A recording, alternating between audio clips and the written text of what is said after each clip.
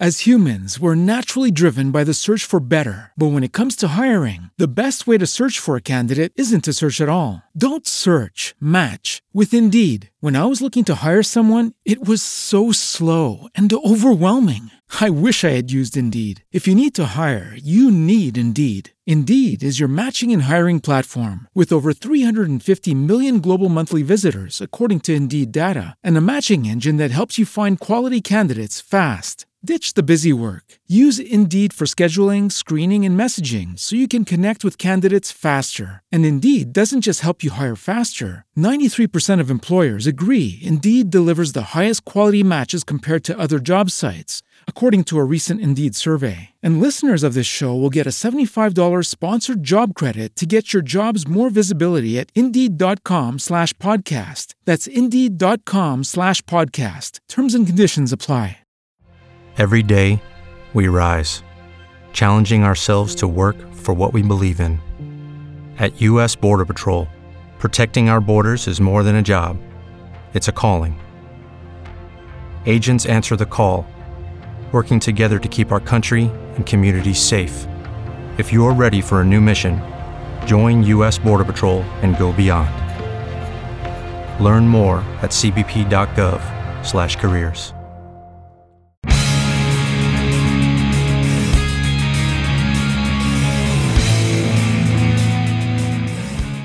Hello and welcome to Castle of Horror, the show dedicated to horror movies and awesomeness. This week, we continue our Halloween retrospective with Halloween, The Curse of Michael Myers, aka Halloween 666, or Halloween 6, The Curse of Michael Myers, or The Curse of Michael Myers. We are barreling towards this month's release of the 2018 reboot, mercifully named Halloween. Bear in mind, if you haven't seen today's movie, we're going to be talking about it from the perspective of horror fans who have. So warning, spoilers ahead. From Denver, Colorado, I'm your host, Jason Henderson, co-author of California Tiki, out now from the History Press. With me from Austin is Tony Salvaggio, tech director at Rooster Teeth, lead singer and bassist of the band Deserts of Mars, and lead guitarist of the band Rise from Fire. Say hello, Tony. Howdy. Howdy. Also in Austin is, welcome back for easily one of the most interesting parts of the Halloween series, Mr. Drew Edwards, creator of the long-running indie comic Halloween Man, and out from Comixology and Sugar Skull Media very recently, the new Lucy Chaplin Science Starlet special. Say hello, Drew. I don't even have the comeback for. I had to watch all three of these just to talk about this one movie. Oh boy, man, that's quite the. You took one for the team. Oh yeah. Man. That's some dedication, and I really appreciate it. I appreciate it. I'm getting to understand more and more your love for other franchises than this one. Plus, coming back from vacation, you're like, yeah, I'm back from vacation. Let's get. What about 4, 5, and 6? Damn. All right. Yeah. Homework. Vacation's over. Yeah. So welcome.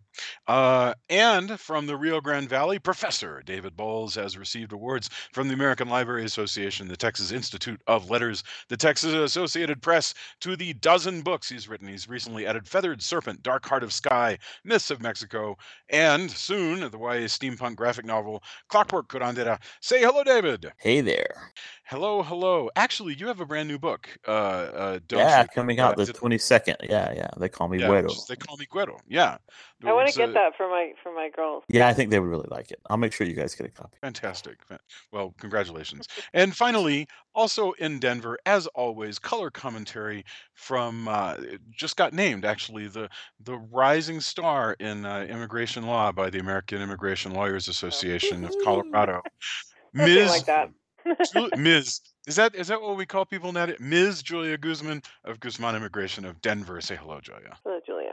I love how she's Julia Guzman of Guzman. I mean, that's great. It's beautiful. That's beautiful. The funny thing is, too much, David. It's too much Latinx if you say it Guzman twice in a row. for me to say it right twice in 5 seconds. And after having said curandera too, I mean that would be 3 like, Spanish words in a row. Okay, Halloween 6, and I'm just going to call it that from here on out because, for heaven's sake, it is a 1995 American slasher film directed by Joe Chappelle, written by Daniel Ferrens.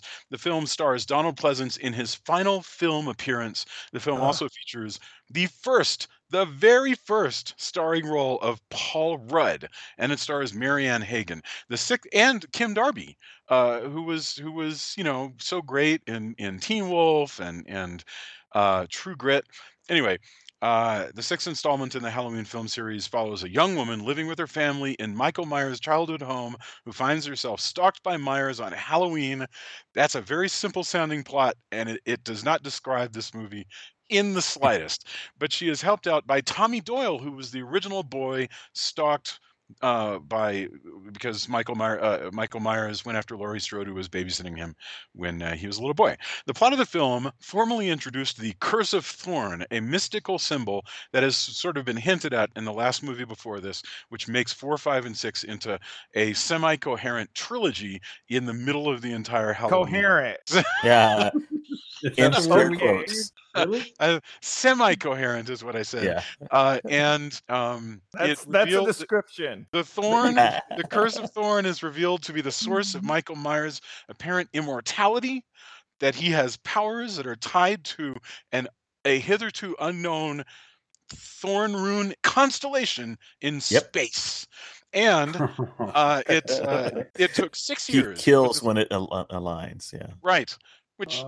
All right, and it was shot in Salt Lake City in a place that actually filmed very well. It looks like fall, so that's beautiful. All right, so there are several versions of this movie. We're going to try our hardest to discuss this film. I want to get first opening thoughts, and then after that, the first thing I want to discuss is which version should our listeners watch if they are going to dive into this movie. But Drew, you are back, so let's do it this way. Let's go Drew, Tony, Joya, David, and I'll just bring us into the first topic. So opening thoughts, try to keep it like under 2 minutes so we can get everybody.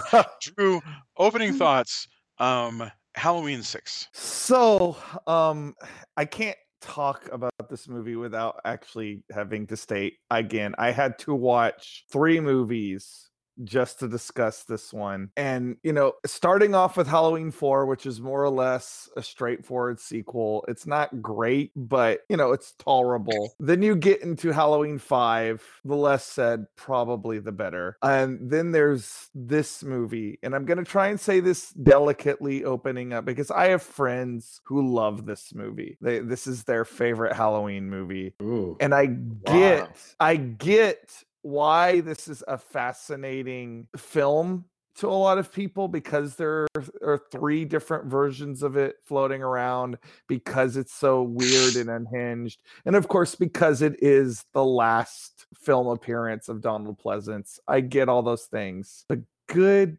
God, this movie is a train wreck, and I just hate it. Like, I really do not like this movie. I hate the idea of the Thorn cult. Like, I hate it. Does one of my pet peeves is, of course, about anybody who listens to this podcast knows one of my pet peeves about horror films is when they feel the need to just explain everything that is supposed to be mysterious. And no matter what version of this movie you watch, this movie has gobs of that. So I just hate this movie, and by proxy I kind of hate the whole trilogy, even though 4, I will admit, 4 was a lot better than I remembered. I credit where credit's due, but thinking about this movie makes my teeth grind. All right, so we are off to a start, I have to say, and I think that's fair, and I don't even know how far afield the other people are going to go. Tony, do you have anything better to say about Halloween 6?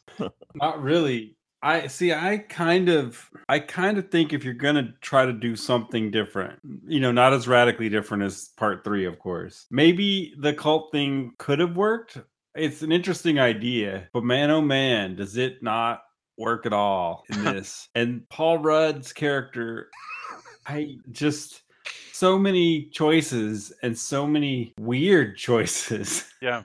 Like, Yeah, it's truly. creepy. Why the girl would even think about leaving, don't leave your kid with this guy ever. Please, oh please. It's just all of it, the kind of weird 90s computer stuff. All of it is so, like, I still hold that my idea of the Scooby-Doo ending where they take off Michael Myers' mask and it relates to the Oscar Myers Haddonfield Bologna factory and he's trying to scare everyone away from it would have been a better ending than what we got here. Poor Donald Pleasance. This is the last thing he did. Orson Welles can feel fine that Transformers the movie was his last thing if you're gonna compare it to this. I actually like I actually Transformers did the like movie. this better than Transformers the movie. Just Oh so you know. no. Why? No. That's, I mean, you're entitled That's to your questionable opinion. at best, buddy. I think this is an But- absurd Anyway, debate but as like to as which far is as final, actors with that bear weight and have gravity to their acting, this being your swan song, let's all pour one out for Donald Pleasance, who they decided they didn't want to, he either decided he didn't want to wear prosthetics or they decided they didn't have the money. Yeah. And they just Skin give him grafts. like, man, plastic surgery guys. I just that plastic surgery line is not in the theatrical cut, remarkably. Just Really? just I so you only know. saw the It's producer's cut. unexplained. It's like he doesn't have the scars anymore. Yeah. Just I love somebody decided one way or another that that's how it's going to be. But it's just such a mess of a movie. I don't know. All right. Julia, what about you? I mean, what are your thoughts? You watched this movie twice in the last 3 days. Oh my So- god. Two different versions. So last time You were I still said, married after that? I last nearly got time her to I watch it again said today. that if you guys, set the bar, low enough that I actually was, pleasantly surprised by the film being better than I expected it to be because the expectations were so low. That is not the case this time. This time, the expectations were not set low enough, I'm afraid. I was like, this movie, both versions were just atrocious, and I have decided, for the purposes of this podcast, that Paul Stephen Rudd is not the same person as the Paul Rudd that we've all come to know and love, because if he were, I could not have enjoyed any of the films of his as much as I've enjoyed them. Well, because I don't this is know, not- because this clearly person is not a he- good actor at all. Yeah, Very, clearly very, he got very, the, very the bad. mark of thorn because he has not aged.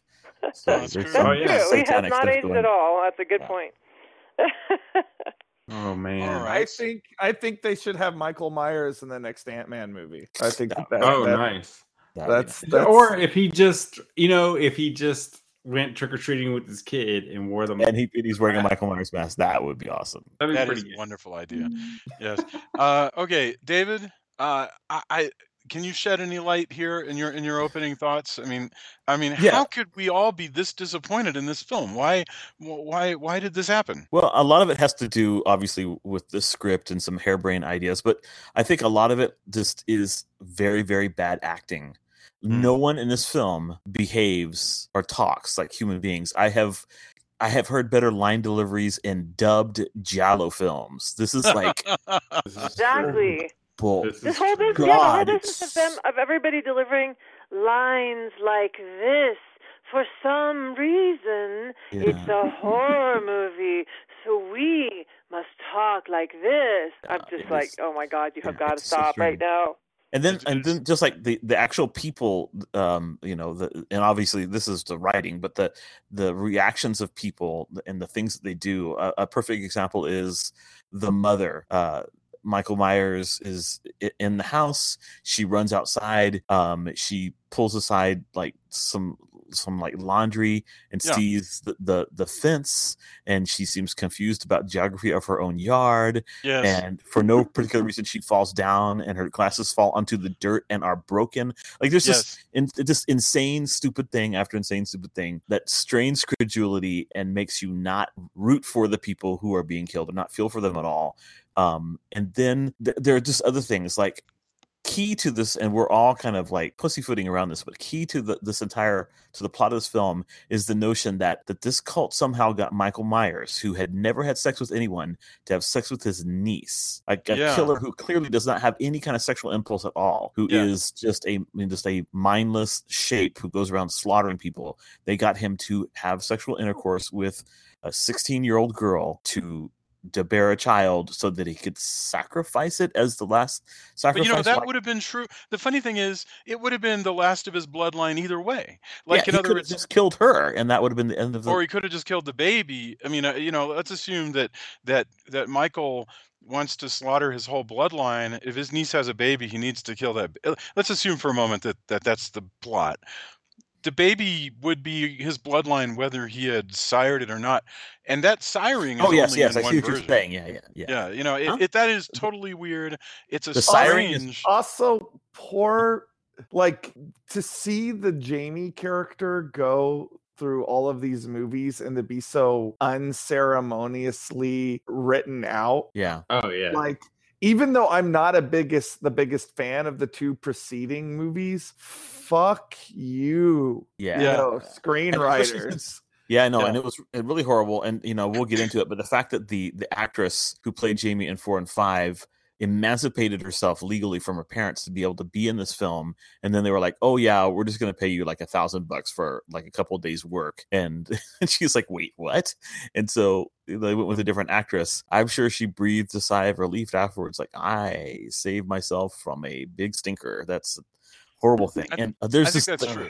In the producer's cut, as she's laying there getting ready to be raped by her uncle, she's all, "Oh, Michael, don't hurt me," and like, what the fuck? Oh my god, it's just such that like only a bunch of like idiot guys in a room can be like, "Wow, what can we do? Let's have Michael Myers, be ritually rape his niece so they could have a child," and it's just a really disgusting film on so many different levels. And the funny thing is that plot point slips out of this film so neatly that it's almost as if the film itself thinks that's too gross to actually be part of the film. They don't like. What does that say about Mustafa Akkad? Because it's not in the director's cut. Apparently, you can't see the director's cut. It's unless you buy a bootleg, but it's not in the theatrical, and apparently it's not in the director's cut. It's only in the producer's cut. So I think titillation is something that he probably thinks is money. I don't get the impression about Mustafa Akkad that he has any and I mean no disrespect to him at all, but I don't get the impression that he gives a rat's ass about like the meaning of anything. Guys, I think that in the theatrical cut it's pretty clear. I mean, that no one says it, but it's pretty clear in the theatrical cut that we're supposed to believe that it's Michael's kid. I mean, I'm not disagreeing with you. It makes sense because you have Loomis say, don't you wonder why he's so obsessed with you and your kid or whatever? But it didn't occur to me that it was because it was his kid. That honestly did not occur to me because we watched that version first. And then the other movie I was like, wait, what? So yeah. I think they do a poor job if that's what they're trying to convey. But it does make sense when you consider that comment. But you're exactly right going, that it's a big betrayal of the character of Michael Myers as we've come to understand that character. So the second top is going to be, who is Michael Myers in this? But the first question I have, and that'll lead into that, is which version of this movie should somebody watch if they're going to watch Halloween 6? And let me preface by saying we had a really wonderful Friday the 13th Part 3. Right. Yes. Hellraiser 1 and 2, or any of the Nightmare on Elm Street movies 1, 2, or 3. You can always do what you should watch. You can always do what I do. Or Trick or Treat 86. Every time I'm gonna talk about that. I skip over these movies and go right back to Jamie Lee Curtis and pretend the franchise ended. That's what I always do. Or pretend it continues now that we're gonna see the new one. Well, luckily with the new movie, you can just watch the new one and everything it goes away. This is the continuity of the Halloween movies is fascinating. That could almost be an entire. It is fascinating. I don't find it particularly difficult, but it is fascinating. Yeah, it is fascinating. How would this film have been different if Peter Jackson had directed it? He was asked to direct it. I mean, Oh. I Yeah. would like to see Wow. how crazy Would it have Uh, been any better? Because really the script is the problem. I think. No, it would have been goofier. No, I mean, Yeah. Peter Jackson's style at this time was extremely broad and slapsticky and gory. So it would have been. I'm just assuming that he would have done pretty much what he was already doing, and that it would be a kind of But a he was just a crazy. couple of years away from Heavenly Creatures, and the idea of Heavenly Creatures era Peter Jackson doing a Halloween movie is intriguing to me. I would No. be down with that. Well, you know, The- Scott Spiegel was originally approached to do a rewrite for a script that they had laying around that had Michael Myers as like a homeless man, and I think that would have been kind of interesting instead of all this. Well, other that's garbage. basically the Rob Zombie. That's Yeah. I'm sure that he completely stole that idea.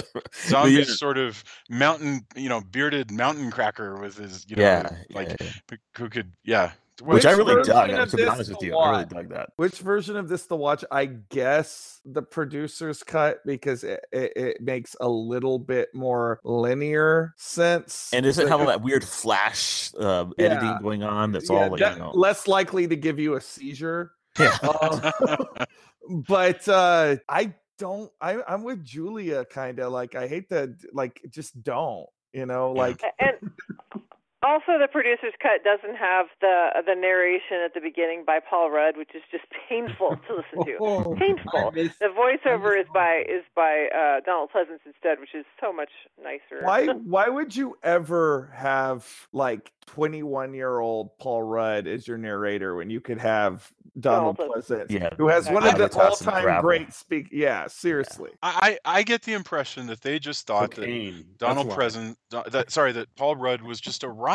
That they told, like, there's some lines of dialogue. Just imagine, if you will, some lines of dialogue in here where they say, "Boy, on a scale of 1 to 10, he's strange to a 13," and they go, "Hey, Paul, show us some of that," and he goes, "Well, maybe I'll talk with kind of a Southern accent." And then, and he sort of stares all the time, and he's just really method. And they're like, "Oh, you're killing us, Paul. You're killing us." Why just some of the he narration. have that Paul. accent, though? He's from Illinois. No, I don't know. I couldn't tell you. Yeah, no, he comes on like a sort of sedated Colonel Sanders in this. It's really strange, this accent. And the whole thing is it's like they don't know what they wanted to do with this character. So he starts off being kind of like this creepy guy who is clearly like been traumatized and is obsessing over Michael Myers.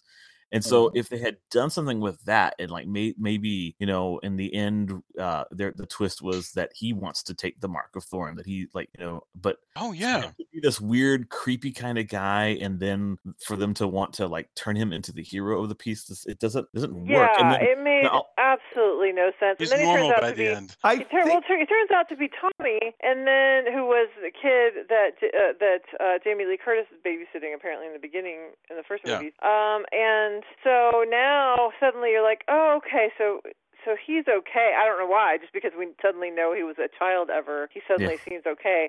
And so, but yeah, it was such a weird evolution for his character. Meanwhile, you have Mrs. Blankenship, the landlady, who I was like, from the beginning going, oh, she's part of the cult for sure. Yeah, there's something evil about her.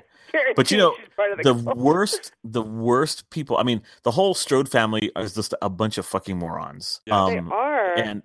And like all of that is like just like really cheap. Oh, the interactions are ridiculous. It's like so over the top. I mean, it makes. Okay, but before you get to that, I do want to get to that. So hold that thought. But I wanted to answer first the question of which version. So I think everybody's kind of agreed. Producer's cut. Well, none or the producer's. If you have to watch one, the producers. Yeah. If you're gonna, if somebody's gonna tie you up and stick you in the basement and make you listen to our podcast, and also while the watch washing machine Halloween is going 6. on and on and on. Let me just say, we watched this movie in the movie theater in 1995, and Julia literally has no memory of seeing it. None. That's why you're married. I think my ability to just forget things that are not pleasant is probably why we're married. I mean, isn't that astonishing? Jamie in the theatrical version, which I believe is far worse. It is badly edited. It's really strange. I mean, it brings out the worst in all the bad performances. And I feel like the producer's cut, by giving alternate takes for a lot of stuff and having the scenes take a little longer, it almost makes up in a lot of performances for it tells a sort of more coherent story and so forth. But the death of Jamie, by gum, slaughtered on a corn thresher thing in the beginning, that's really, really astonishingly rough, especially when you consider it was part of the reshoots. In other words, Yeah. after this movie was completed, after Donald Pleasance is dead, they go, or dying, I mean, not coming back, they go, we need some reshoots for one thing. Let's stick Jamie on a corn thresher. That's what, they basically just amp up all the violence, and they also cut the scenes short. And they also added, like you mentioned, the weird lens flare scene changes, which is just super Yes. strange. Yep. So, all right. One question that I wanted to ask about this movie is Michael Myers. It's called The Curse of Michael Myers. These three movies are the three that get subtitles that indicate that they go together. It's revenge. What is it? Return, Revenge, and Curse of Michael Myers. What is Michael Myers in this movie, and how is that different from the character as originally He is not only immortal in this film, which he obviously is because he electrocutes someone with a metal implement and doesn't get electrocuted himself. He is also magical because, like, magical outside of himself, because he's able to run the washing machine when the electricity is out in the house. So he's clearly shut it off. way supernatural now, except for the fact that he does apparently feel a little bit of pain when Jamie whacks him in the arm with a poker. With So the fire he pump, feels yeah. pain sometimes when it's convenient, I guess. Yeah. All the Yeah. cool ambiguity in the first two Halloween, particularly the first Halloween, Yeah. about this character is now gone. And what's funny is Jason Voorhees starts out as a character being influenced by Michael Myers. Uh-huh. But with like an EC Comics kind of gloss over it, it's much more fun and trashy and less cerebral. And now we're like in the late 80s and then the early 90s with these movies, and we're getting a version of Michael Myers that is now influenced by Friday the 13th movies. Only these movies are not shittier. Yeah. they're not trashy. Well, the thing is about the Friday the 13th movies is they're fun. Like, even when they're stupid, they're fun, and they're kind of trashy, so you can laugh at the trashiness of it. There's enough money pumped into this movie that it doesn't have that, and it doesn't have the cool makeup effects that the Friday the 13th movies have. Like, it's a very good point. Michael Myers is not a cool looking movie monster. I say this all the time on social media, and I get lots of eye rolls, but he's not. He's just a guy in a William Shatner mask. So, like, you're not even giving that. So what he is, without getting into what's going on in the movie, is this appears to be a Halloween movie that is now being influenced by Friday the 13th movies, which would is you weird. even say Friday the 13th? Or to me, Michael Myers in this film, it's less Friday the 13th and more like wacko Raiders of the Lost Ark ripoff kind of stuff. Because there's a lot of 80s stuff, like stuff hold over from other movies. I mean, because there's like torches and druids and constellations. Well, the druid things and all the constellation things, that to me almost seems like they wanted to infuse some of the Halloween 3 energy, but then they forget that a lot of people didn't like. I love Halloween 3, but a lot of people. Me too. I'm down. A lot of people also like Rosemary's Baby and stuff like that, where they're just learning from. Yeah, it's so funny. Like but what I was talking about last time, I don't think it's just Friday the 13th. I think, again, they've decided, well, there's all of these slasher movies. Let's just kind of throw it all in the kitchen sink in a bowl and see what works or doesn't. Like, here's what kids like. It feels very by committee. Here's what's going on in slasher movies right now. And the thing is, they're not even figuring this out like ahead of time, Tony. They're sitting around on the set, like gathered around the director's chair going, oh fuck, so what do we do? Oh, okay, what do the kids like? All right, here, try this out, actors. And they're just on the fly making stuff. Well, but the weird thing is, the stuff that's most like the Michael Myers of the original movie. It's so bizarre to think of the Michael Myers of the original movie. The stuff that's frankly most like it is him chasing around the mom, Kim Darby. Even if Yeah. all the action is dumb and sort of really strains credulity. When you think of like how clever it was having Laurie running out in the street and yelling and nobody will listen to her, and all that great action that goes on in the last like 40 minutes tops of Halloween 1.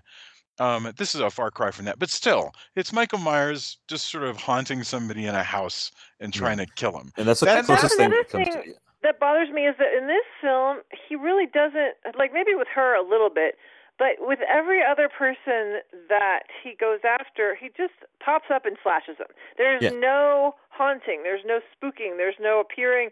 Like, we will see him occasionally outside a window, but the people, well, and the little kid does too. But the people don't see, like the grown-ups don't see him and kind of go, oh crap, I got to run away from this guy. They just get killed like immediately. Yeah. And that really bothered me. It just felt kind of like, it didn't feel Not the creepy kinds at of all. stuff that he does. Yeah, it's not. Yeah, it his- just felt the- gratuitous. The other thing that bugs me about this one and in the preceding one is it's like they didn't have the faith that Michael Myers could be creepy. Yeah. So they had to put in all this stuff, particularly like the Man in Black character. They keep having to cut to that. And it's like, oh, this guy's creepy. Forget Michael Myers, even though he's what you're paying to see. This new guy, he's the creepy thing. And it's like I didn't Child want psychologist dressed up in black. He's Yeah. really fucking scary. Yeah. Oh, so you know what the original plan was, right? The original plan, when the screenwriter was writing this, he wanted Christopher Lee to play the part of Dr. Wynn. Oh. Oh, That would have man. been interesting. It would have been interesting, Yeah. not that it matters particularly, but the final unmasking of the Man in Black as Dr. Wynn would be a little bit less suspenseful if Dr. Wynn were played by Christopher Lee. You'd be like, oh shit, this is The Man funny in thing Black, is, isn't it? Wynn, right? It's like The first I time don't he like shows the up, looks you're of like, that oh. guy. We know what's going on here. Wynn is played by Mitchell Ryan. One thing that I think is really, really cool about Mitchell Ryan, this is a guy who was in the very first episode of Dark Shadows and was on that show for like 100 episodes. He was like one of the original main characters of Dark Shadows before Barnabas Collins. Like, so he's a veteran from back when it was just a gothic soap opera about dark secrets and yada yada. And he was sort of a reliable, sort of chisel-chinned dude who could show up as, a general, or he was Will Riker's father on Star Trek. He was just sort of a reliable guy. Oh, yeah. And so to some extent, when he shows up here, you still have the thing where, I don't like the looks of that guy. He's probably a bad dude. But the other thing I was going to say about Michael Myers' character is I want to think about this for a second. The other weird thing here in Halloween 6 is that Michael Myers seems to have I'm not being sarcastic. He seems to have a job working for this cult. Which is so unlikely. Like, why is he not just killing everybody? Well, that makes him seem so much less frightening because suddenly he's not And the this force producer's of version. nature. Yeah, the producer's version where everybody's standing around and he's just he walks in and he's looking at everybody. Why is comes he not in. just immediately slaughtering everybody? That I is don't the know. one thing that I actually prefer about the theatrical release is it makes so much more sense that he just goes nuts and kills all the people in the that's true. hospital That's because that's what he right. does. Why would he stand there and like just obey And allow himself to be Yeah. But there's way too many scenes of the problem with the Michael Myers character design, and again, everybody rolls their eyes. It doesn't work in direct light. Like the more lit that you see, the more you see of Michael Myers, the more he just looks like a dude in a William Shatner mask. Yeah. When the sort of stuff that Julia was just talking about, where they have him in a house and it's dark and you don't really see the fact that he's wearing this just like store-bought jumpsuit, and you basically just see this white ghostly head floating around that doesn't really look like William Shatner at that point. It doesn't really look like anybody. That's fucking creepy. Yeah. But when you put him in light, which they have a lot of in this movie, he's just a dude in a William Shatner mask. Yeah, he's it not loses. scary. It doesn't have. It doesn't have that sort of power. And in this producer's cut, which really truly, it's almost like. It's like fanfic in a sense. It's like, hey, what if I wrote a story about a sort of a super cult that wants to do some stuff with some satanic power? And what if Michael Myers is their enforcer?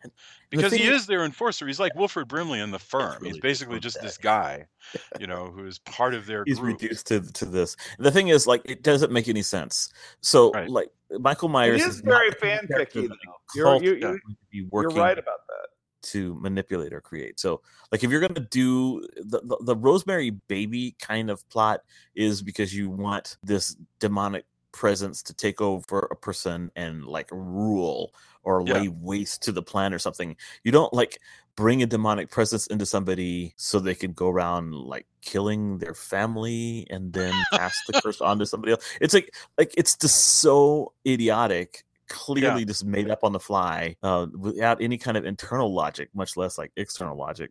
And every new explanation that they pile on in the producer's cut is just make you go, what? Well, and then but it's got such a cool GeoCities site that he's made to explain the with the floating thorn, the thorn and the alignment of the stars. There's a point when Paul Rudd actually freezes Michael using rune magic by arranging runes on the ground, and then saying instead of pronouncing it correctly, saying Sam Hain instead of Sam Hain. That bugged me so because of bad. course you activate Celtic ruins by mispronouncing Halloween. Mispronouncing Halloween.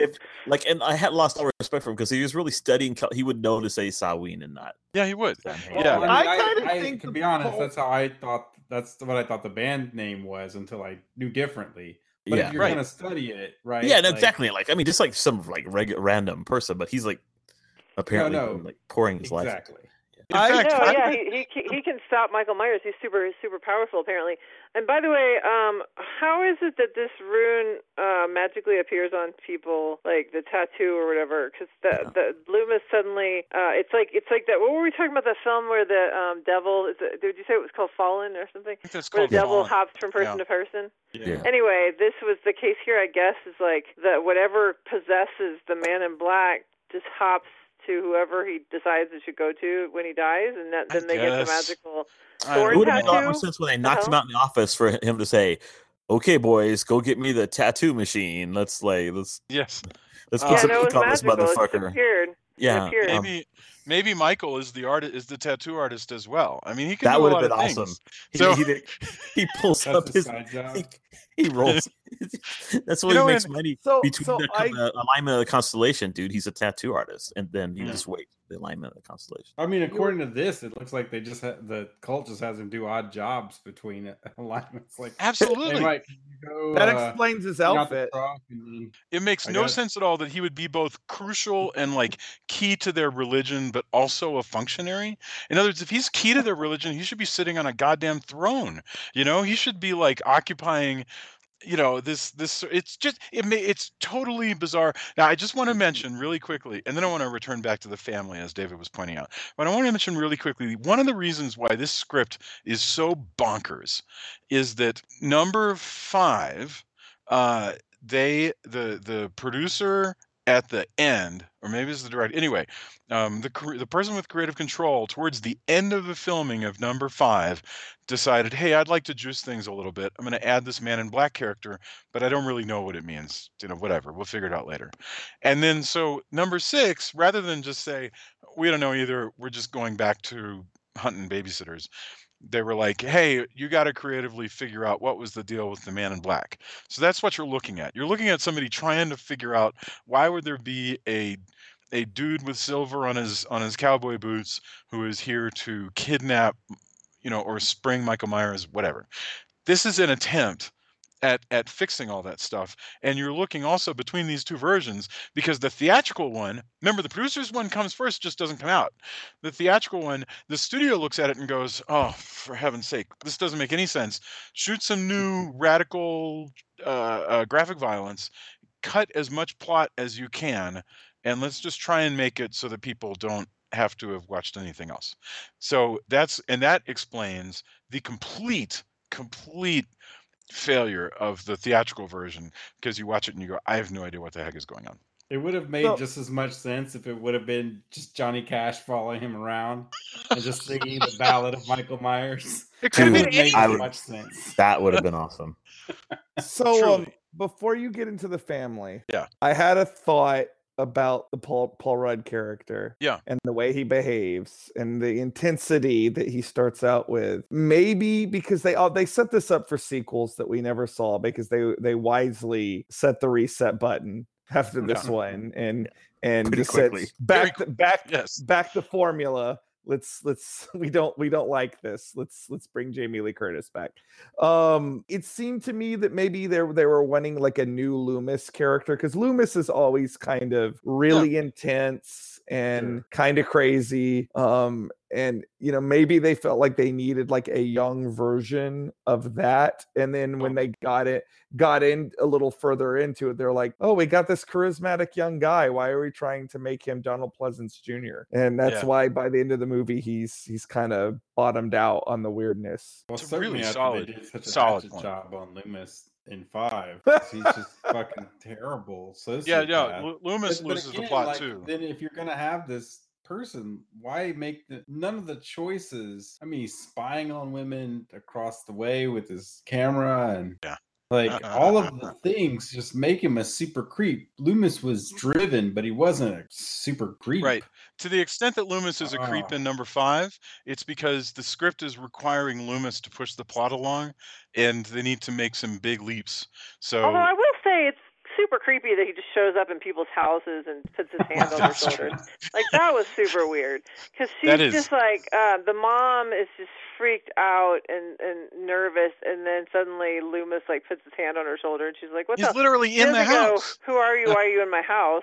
She's just like, well, you need to, I even forget what he's telling her, but like, I don't know, that's really creepy. Do you not know that you're living in Michael Myers' house and blah, blah, blah, blah. Yeah, he's like, you need to get out of this house, because this is where, and so that actually, so this, yeah, why not knock on the fucking door? Oh, because we need a jump scare. Okay. By this point, you're though, right. he's just like, I'm a Loomis. This is what a Loomis does. Yeah. Yes. No, but at the same time, this is producer stuff, guys. And like, I've never had a script actually filmed, but I've written a bunch of spec scripts and like scripts for the TV series we're trying to get off the ground. And you always get these notes from producers like, there's nothing scary on this page. There should be a jump scare or something on every page. And you're like, what? No, there should not be a fucking jump scare on every page. That means every minute would have something scary. Are you out of your fucking mind? That's ridiculous. It's a mindless rule. It's just such a completely mindless rule. Another script that's just called Jump Scare. And it's just like cats coming out of a closet. This is the sequel to the rooftop one. Tony, add it to the list of Jump Shark Productions, because there should be a movie called Jump Scare. That's brilliant. I love it. Jump Scare It's all sounds like like an Andy Samberg thing movie. falling into a thing, and a thing falls out of a closet, and lots of dog music is going dun, dun. Yeah, every time. Yeah, there's There's LEDs that are in the doghouse, but it ends up it's just somebody put that there, and then the dog comes out. Oh, shoo! It's just the dog. Tony, none of these jump scares even come close to that movie Terrified, where you keep hearing the thud, thud, thud, and the guy goes into the bathroom, and he walks into the bathroom, and what you see in the bathroom, that's not a jump scare. That's just like, oh my fucking God. What the? Yeah, no. We should not talk, because we need to cover that movie. I know you guys. Don't tell all me, I'm trying to say wanna is see it. like that sort of thing is so much more effective than like these cheap jump scares where it's just some random person putting their hand on something. It's like oh God, I just hate it so much. They did that But twice. It's what producers think. producers think that's what people want, and so they push for it. It's ridiculous. And this, if there is a this is a textbook example of producers over interfering, because when you read like about all these different iterations of the script and all the different things that the screenwriter wanted to do, and how it got all winnowed away and diluted to what we got, it's kind of the thing is like, I have very little doubt in my mind that the screenwriter of this movie is a big fan of the Halloween franchise. Oh, yeah. Because there's obviously a lot of like the fact that he did bring back the Tommy Doyle character, the fact that he did tie it back into like the Strode family, and you get a better look at Haddonfield, I think, in this movie than in a lot of the other films. He created a huge binder. He had like mapped out timelines and created family trees, and he had all this interconnected, and so that when he went in, trying to get the job, he had like figured out all of these like really recondite kinds of things that he was trying to sell them, and they were like, oh, we just want scary shit.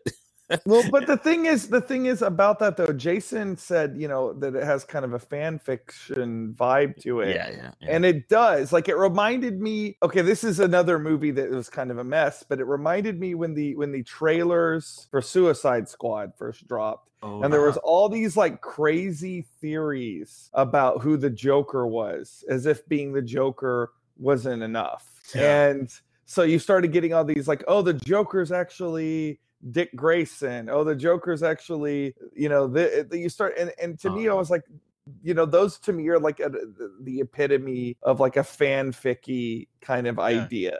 And this has got a lot of that in there, like, because like sometimes you can like something to a point to where you're maybe a little too close to it, and you're not being really objective with your decision making. Well, again, bringing that up about how the interference is, I go back, I've been part of things that got changed enough, games and scripts and strange decisions, in media. Jason and I both have. In fact, we've been part of many of those together. Yes. That's true. It is a shame when you have somebody who's got, a certain vision, and it gets, because again, nobody's really out to make something bad. Like, I'm just going to make this bad. It's rare anyway. Yeah. So it does suck when you get a movie that we all hate as much as this, when there's people who are putting their all into it, right? They're doing the best they can with the part of the thing that they were given to do. And again, I've been part of this many times, like, and just the sum of its parts ends up like this. It's disheartening. I mean, if the screenwriter had all of that, he listened to this, I'd feel super sad because I can empathize.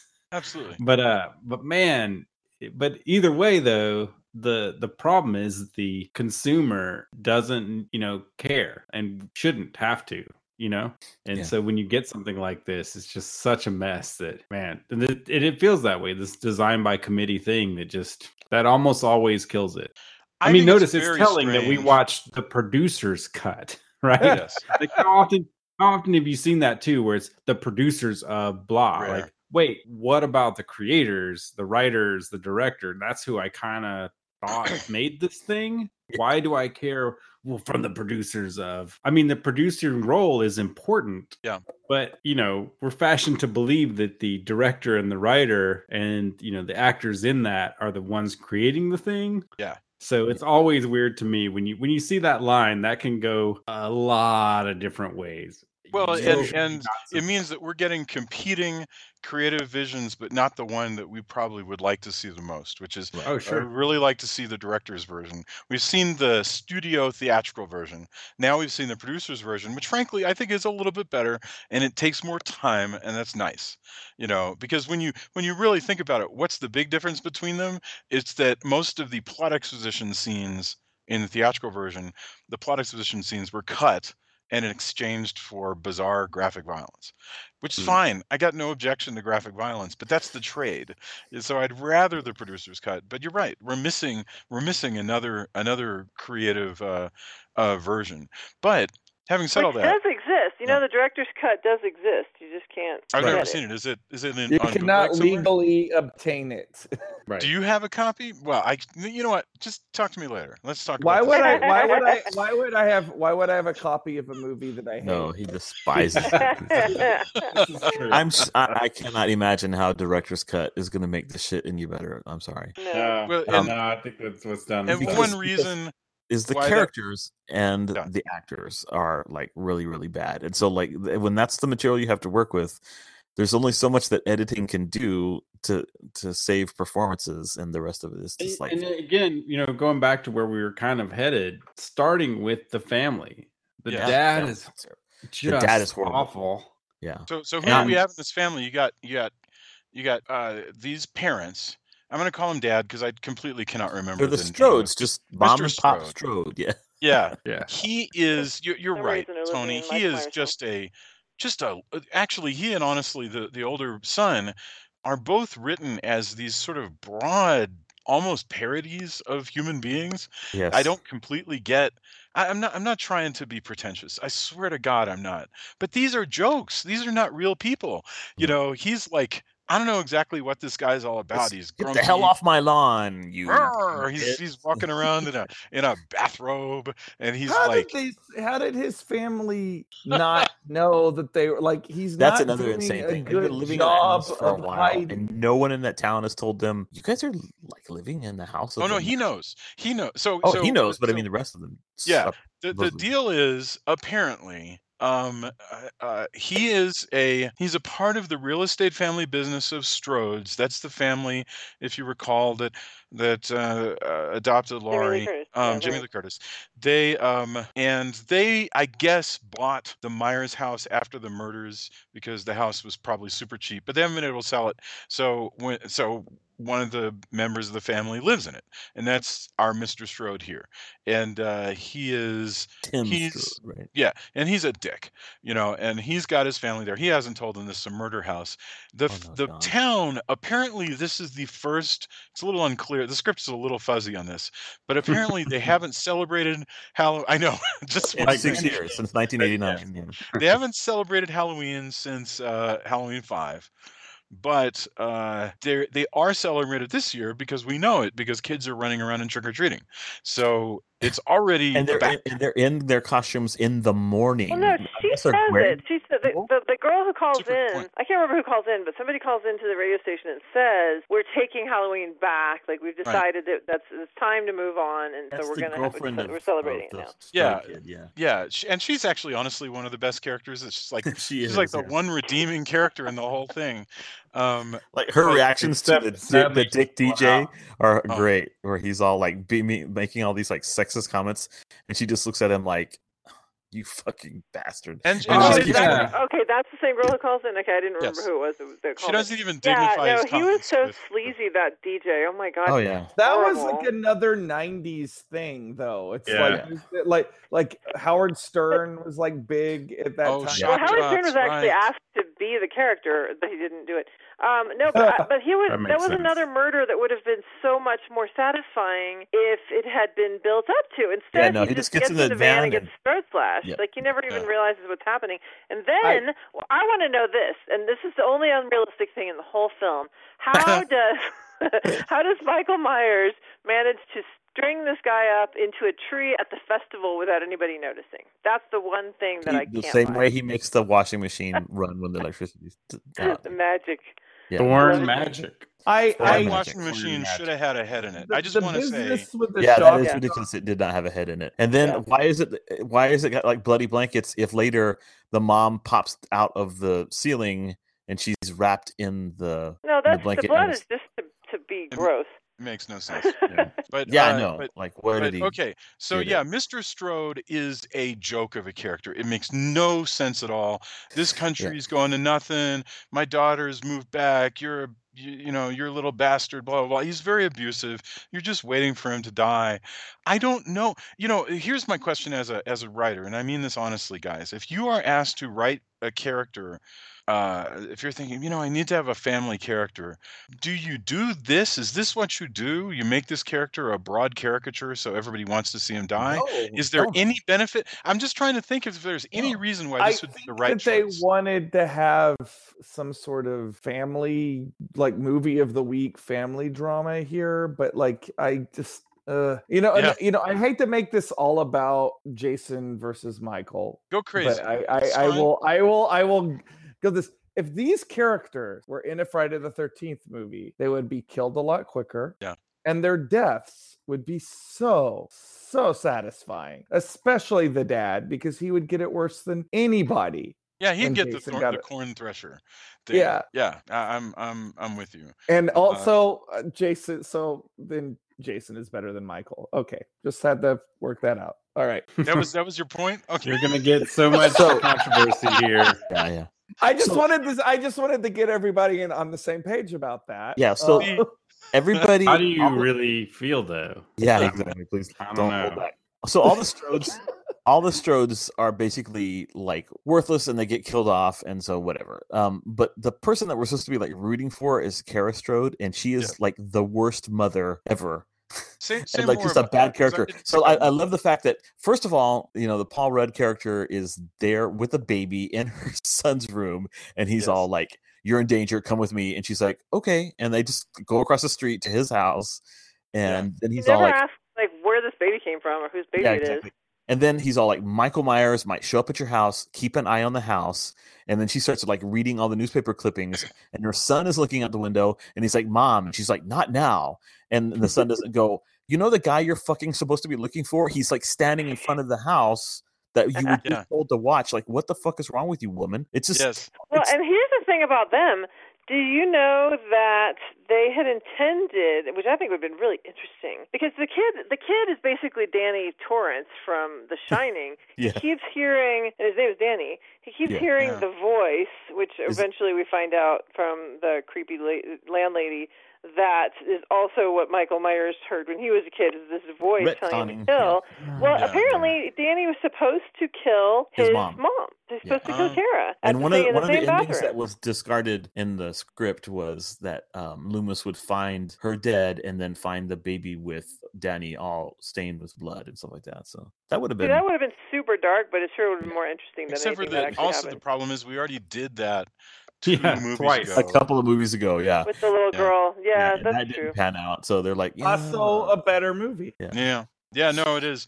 Here's something else about the Kara Strayed character. So, I was like really, really down on Marianne Hagen, the actress, and just like her stupid choices, and she's off all the time, whatever. But then I found out in the there's that documentary 25 Years of Terror, a Halloween documentary, and in it she talks about how the Weinsteins, those lovely people, let her know.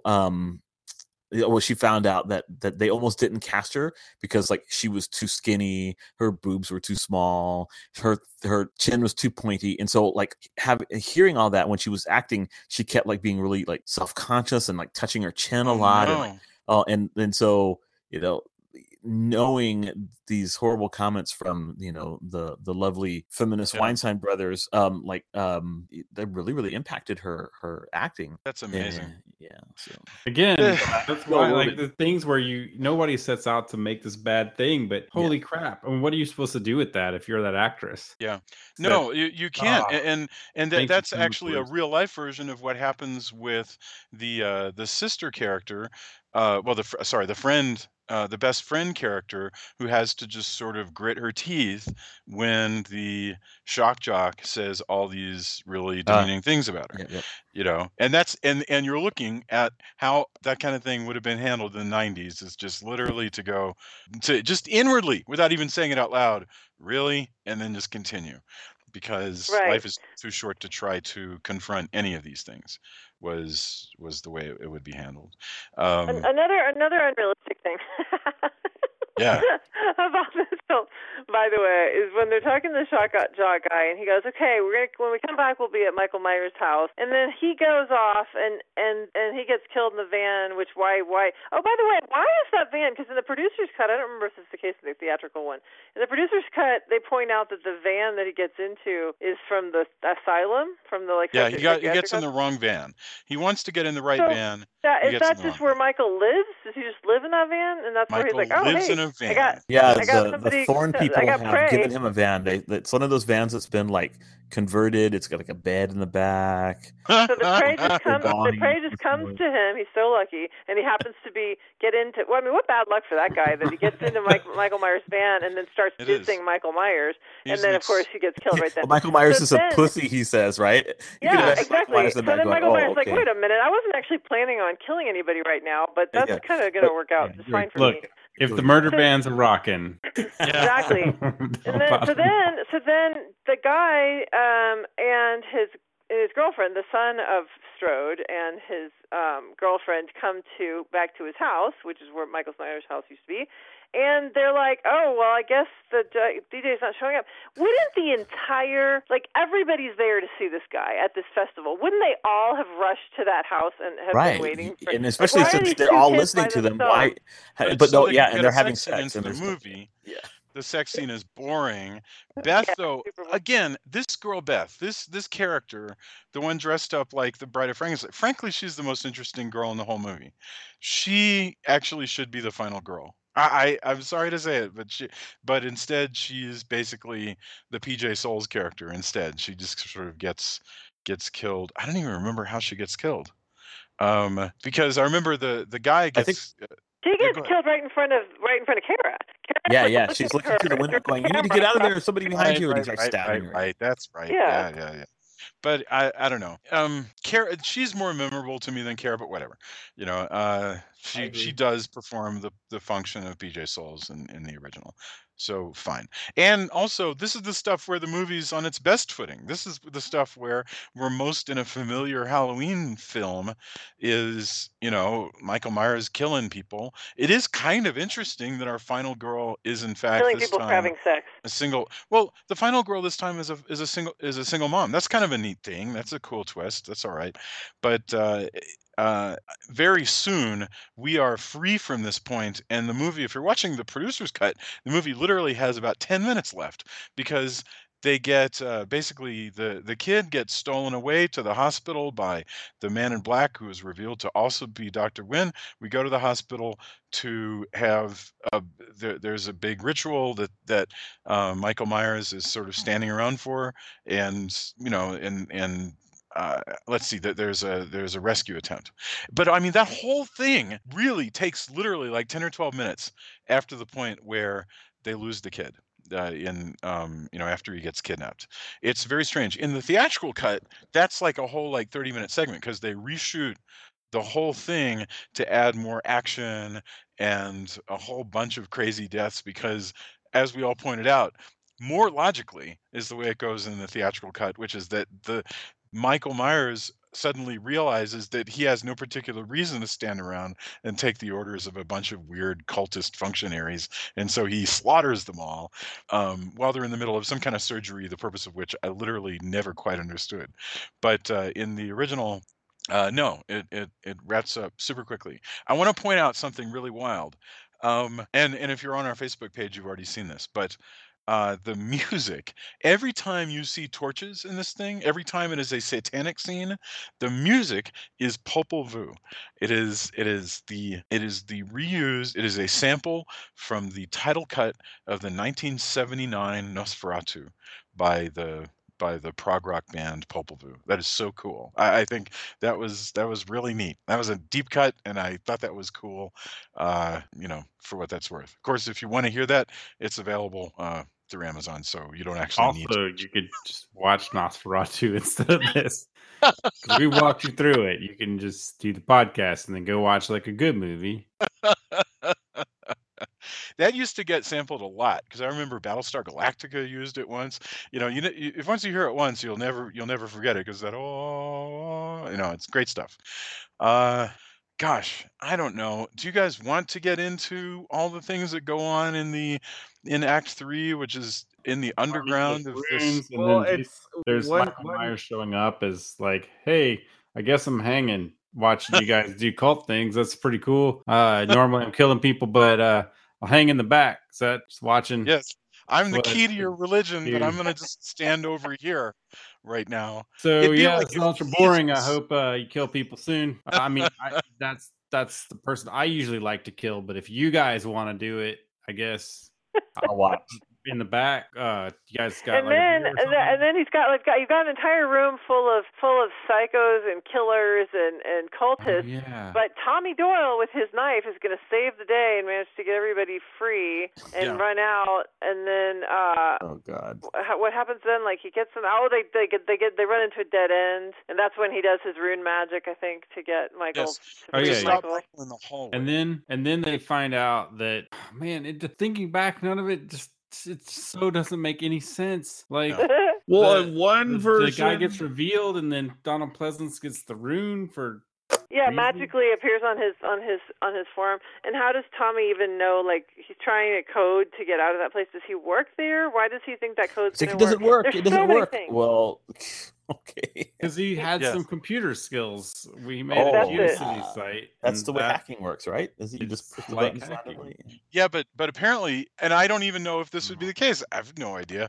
But Donald Pleasance carries a gun, and the gun will open any door. All he does is shoot the lock. Actually, to be honest with you, this is a common thing for Donald Pleasance's character. He shoots locks, and it works. That is his mutant. If you were like his mutant power is shooting locks and they open. This is why he got chosen to be the bearer of the thorn mark. right.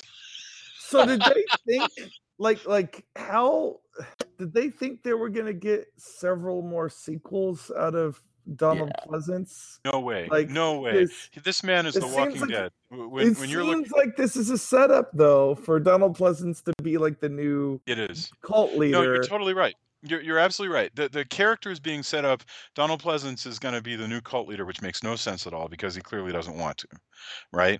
But whatever. I mean, that could be interesting. But Donald Pleasance, the actor, is clearly very sick. He has months to live, and that should have been blatantly obvious to everybody. And bless his soul, I'm glad that he's doing a good job. He clearly is quite vigorous, but he's sick. He's the best. He's the best thing about this terrible movie. Absolutely. He's much Like- better than he was in 5. Oh Yeah. yeah, and they Yeah. made him a better character than in 5. Yeah, exactly. Yeah. Like he's back to kind of just being the Loomis we expect. Yeah. And not a strange Ranting maniac. Yeah. Right. like, and man, more power to him for giving it whatever he could. That's a true actor. Yeah, and he made it clear. Donald Pleasance said several times that these were inoffensive to him. He would keep doing these as long as they asked him to. He was like, because because to an extent, if you think about it, if this one's bad, the next one's good. Ultimately, it doesn't matter. All anybody's going to remember is, hey, Donald Pleasance played this awesome character. I liked seeing him in it. Sure. There's going to be another one next year. I'll watch that one too. There's a comfort in a series where it can frankly sustain a bad one, and so he was down to keep doing it. This franchise needs a Loomis character because I mean that's Yeah. once you got into what they did with it afterwards and actually what it kind of looks like they're doing in the new one, they sort of turned Laurie Strode into the Loomis character. Yeah, it's certainly the Yeah. character she plays in H2O. I haven't seen the And reboot. the new one from the trailers, it looks very much more of that, where she's the new one that says outrageous things and Yeah. gets to do badass stuff and Man, I'm so She's like Linda since Hamilton I in have Terminator seen this 2. movie. I can't say anything. I don't want to spoil anything, but I'm like, Okay. Yeah. I can't wait till everybody can see this movie because it's really like it. We But I can't say intend to see it anything. this week for what it's worth. We do intend So to. good. we will See. join you in the glorious bask of Jamie Lee Curtis's screen forever the greatest scream queenness Mhm. of not Halloween 6. of not Yeah. Halloween. Well, yeah, no matter what Anti-Halloween 6. Yeah, no matter what I think about it, I can't imagine. Like, actually, like, as much as I don't like the Rob Zombie ones, having revisited this, those got kind of a bump up. Yeah. Like, because those at least have like some cool visual weird. They're still bad, but they have. I don't even know that they're bad. Like we I think Jason and I are coming around to the idea that they're a little better and more subversive than we first gave them credit for it. I agree with you completely. I would say that they're certainly better than this trilogy. Yeah. Oh yeah. Well, I had never. Which isn't saying much, I guess. I'm a huge fan of Zombies music and of the Lords of Salem. I was left sort of just not all that interested in Halloween 1. I recently saw Halloween 2, and I like the fever dream that it is. I think that that's really crazy, which is literally probably a more controversial thing to say than anything I could say about Halloween 6. Because, boy, people still like to get up in the middle of the night. They hate on Halloween 2.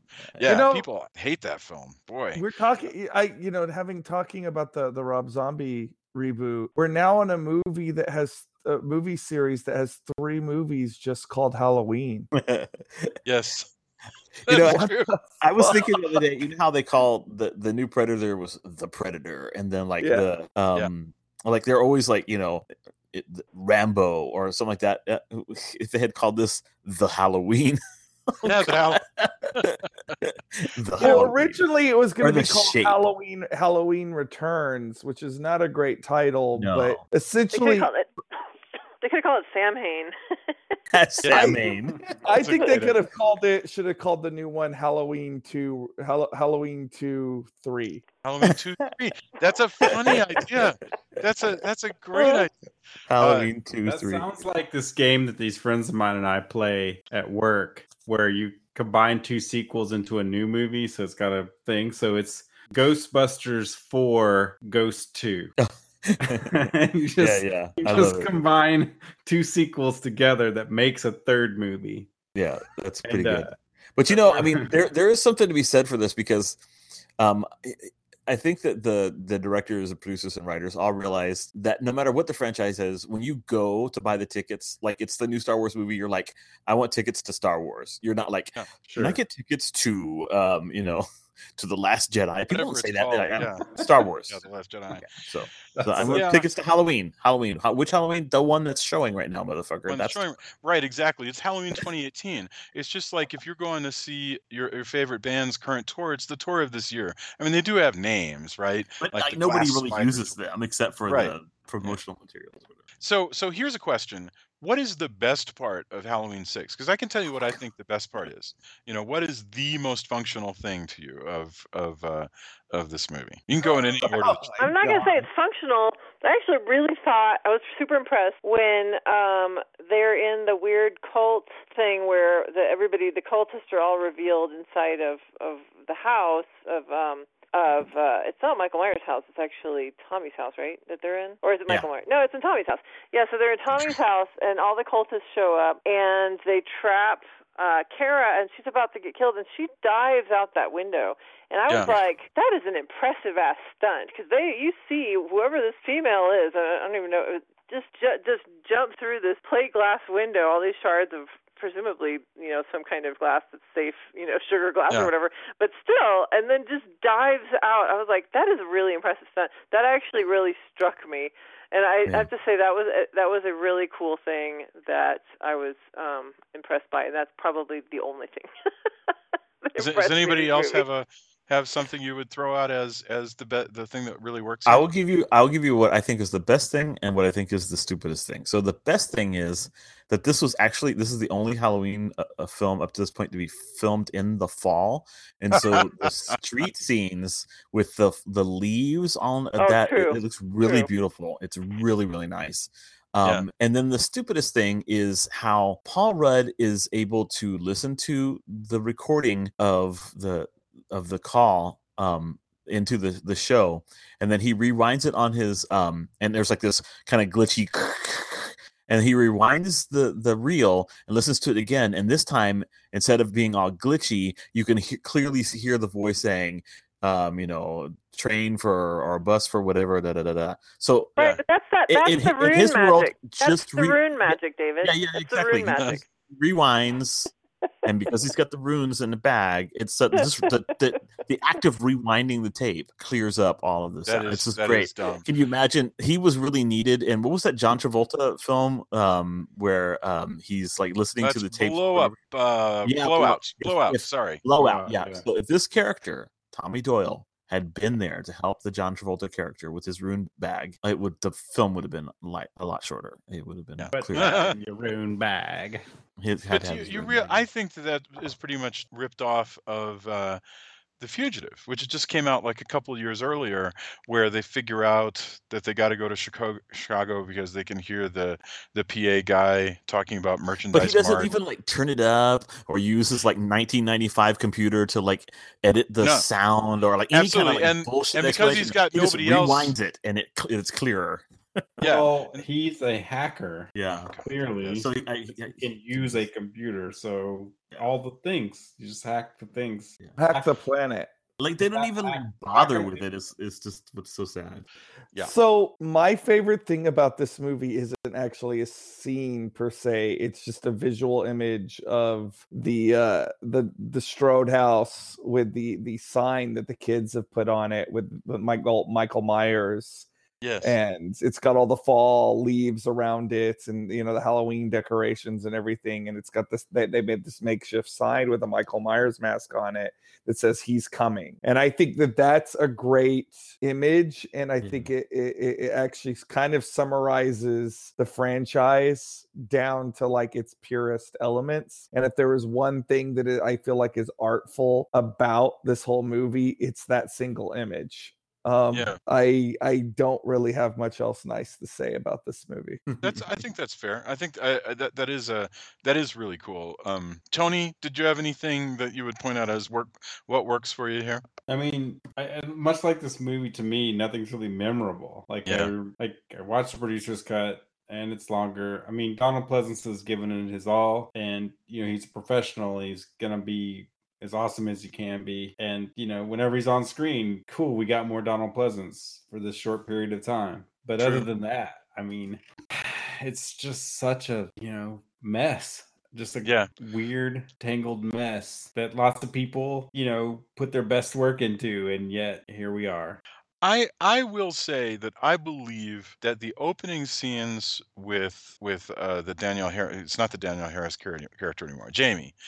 That's all pretty suspenseful to me. From the moment when she escapes from the hospital and she's being chased, and through the bus station and then into the, different vehicles, out windows, and then out to a barn. This is all a pretty heavily like storyboarded, moment to moment, suspenseful sequence. Actually, so I thought that she's in the station when she's in the building where she stashes the baby. Yeah, all of that stuff is actually pretty good. Yeah, like that's a strong opening. All that stuff is actually pretty good. How did nobody find that baby, by the way, before Paul Rudd? There's tons of people in that bus terminal. Because the movie goes off the rails as soon as that scene is over. This is this is the best moment of the film, and really, as soon as it kills Jamie, it all just sort of goes off the rails. And interestingly enough, in the producer's cut, that doesn't even happen. She gets stabbed, she survives, and then it doesn't matter because she gets shot in the head by the Man in Black. For heaven's sake. Oh, it's God bless. Anyway, that opening sequence I still think works pretty well.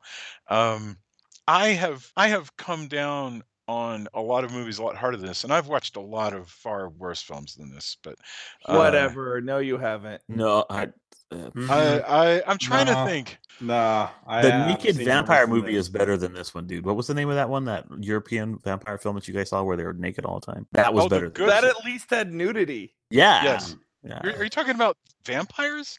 The sort of sexy vampire movie that we did? That's what I'm talking about. From your Alyssa Milano movie, Embrace of the Vampire? Oh no, not that one. That's not.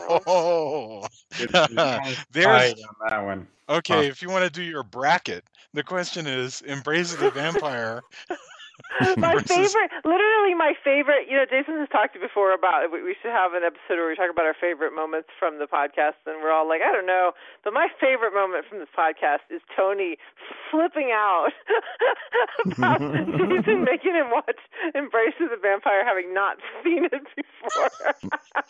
It's the funniest thing I've ever heard in my entire life. 10-minute diatribe that he went on, that's classic. That was so funny. I was driving down the road. I think I was driving to Austin, and I was just like laughing my ass off. It was so funny. It was so Oh my funny. god. So Glad yes, somebody profits from my It kept me awake in a Your very pain difficult is stretch of other highway. people's entertainment.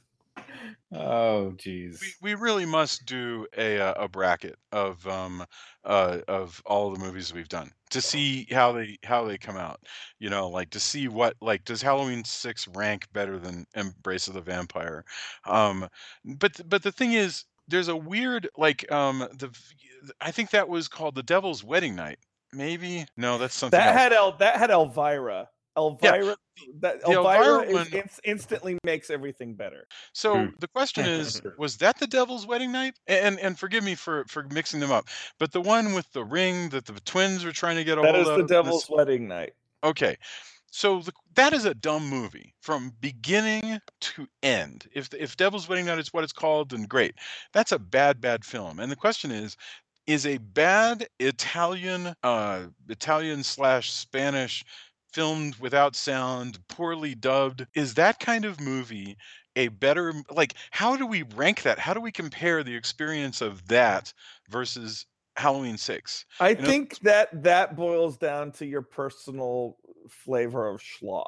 I think that is like, if you are into like bad slasher movies, this is probably going to be more your jam. But if you're more into bad vampire movies, this will no doubt. You know what the difference is that those movies are made, like, honestly, by a director that has some kind of vision, and it's a bizarre vision that doesn't quite like mesh with like anybody's expectations for quality, but there's something kind of quaint and admirable about the fact that they pursued that like very singular vision and made this film. And you can watch it, and even though maybe there are like objective measures of quality that would say that it's worse than Halloween 6, it's more palatable because it's not like this.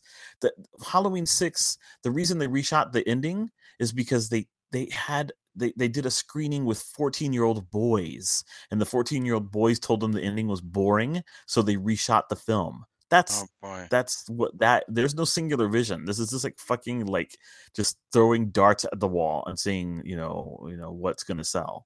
And there's a crassness about this film that makes it unpalatable compared to those kinds of things. By the way, those are worse because I've been part of a focus group for a game, hosted by a major game developer actually, and I was in charge of basically formulating, what I could take away from this focus group. It was on VHS, and then transcripts, and it was the worst.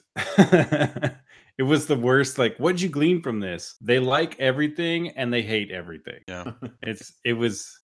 I know that I'll probably be part of that at some point, but it is soul crushing that these are the people determining how you make your art. Yeah. I want this to be more modern, but I also like how it's set not modern.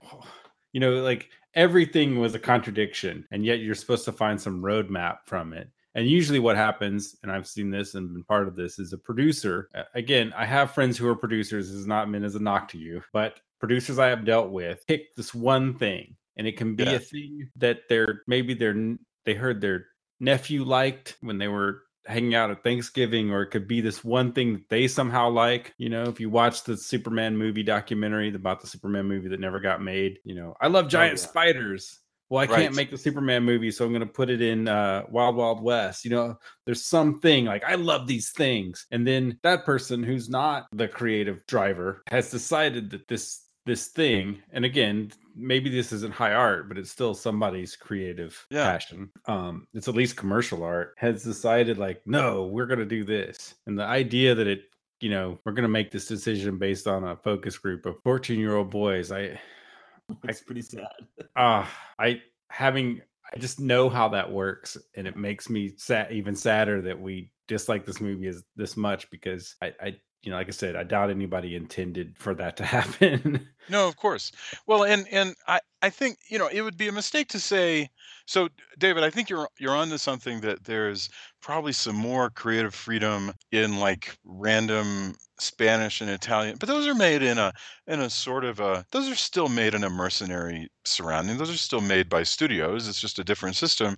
But having Right, said all but that, yeah, but some of those films are like clearly, whatever is like the driving force behind them, they're made by they're made by directors and writers with a vision, and they're not Yeah. focus grouping the hell out of things and No. being like commercial, and many crass. times they make no sense. None. Yep. I mean, Yeah. truly, honestly, I challenge you to watch, The Devil's Wedding Night or The Devil's Nightmare, and tell me and recap for me exactly what happens in those films. Having said that, I'd watch them over and over again, just over and over. No problem at all. And so I guess the thing is, this is more of what Joe Bob would have called like indoor bull stuff. This is just a regular Hollywood sort of bright and shiny slasher movie, and in the end, to the extent that it fails, it's because it doesn't handle that except rather stupidly, and that's Well, it's no that's a problem. fun. Yeah, You yeah, know, well it's no said. fun. It's Well no said. fun. That's really the thing. Like all you really want out of this movie is to have some fun, and it doesn't deliver on that. Because like I've watched movies from the same time period that are probably the same, film by committee kind of vibe, and I still find them more enjoyable than this, because at least I have a little bit of fun watching it. Like Mm, this, true. it just doesn't deliver that. Yep. So let's get our final thoughts.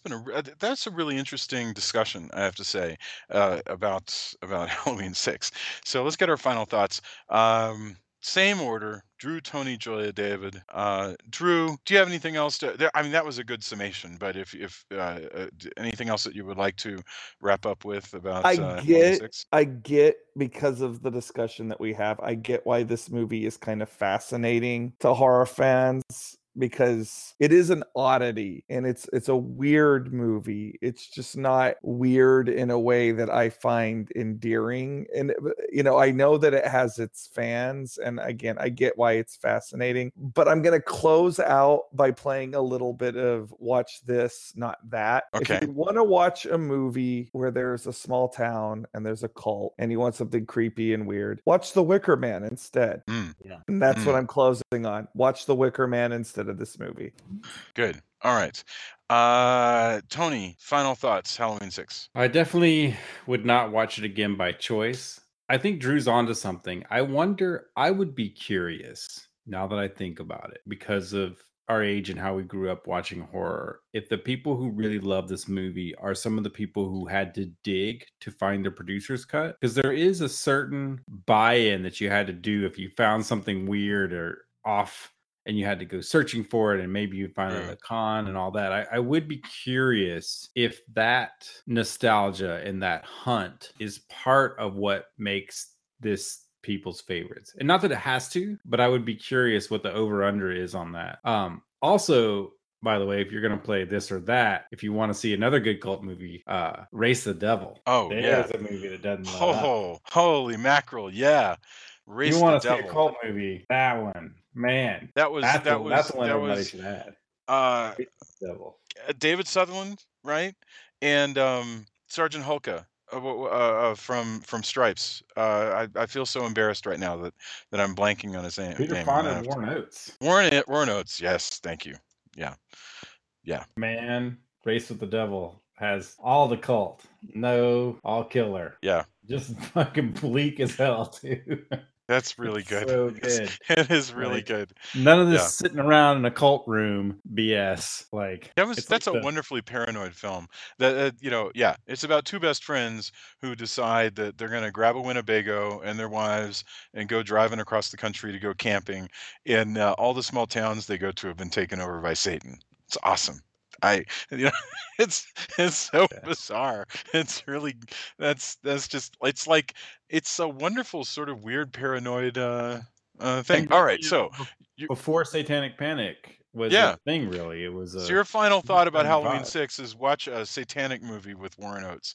Yeah, I mean, if you're okay. gonna watch a cult movie, Yeah. and I'm gonna go with Drew. If you're gonna watch something else, or of course, like I said, I'm gonna always stick with Trick or Treat, not with the R. Trick or Treat from '86. Both good movies, but I'm hearing you. Like I said, I've told people this on Facebook. If I'm talking about Trick or Treat, it is always the one with Sammy Kerr. Yeah. If I say the movie, if I go, hey, the movie Trick or Treat, it's never the Sam Kidd one. Even though, I don't hate on that, but if you hear it from my mouth, it is always from '86. Yeah, the one with Ozzy. Yeah, I'm with you. Awesome Fastway soundtrack, which is an awesome soundtrack no matter what. That album, the Fastway Trick or Treat soundtrack, is one of my top albums of all time.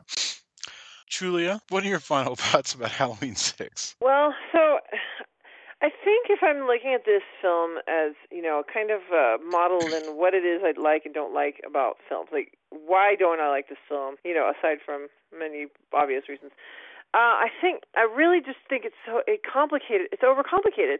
Like you just need, I think Drew was maybe the one saying that, you just got to go back to the formula and just have it be Michael Myers is the bad guy and other people are trying to get away from him and then there's some contagonist cop or something, sheriff or whoever, somebody else.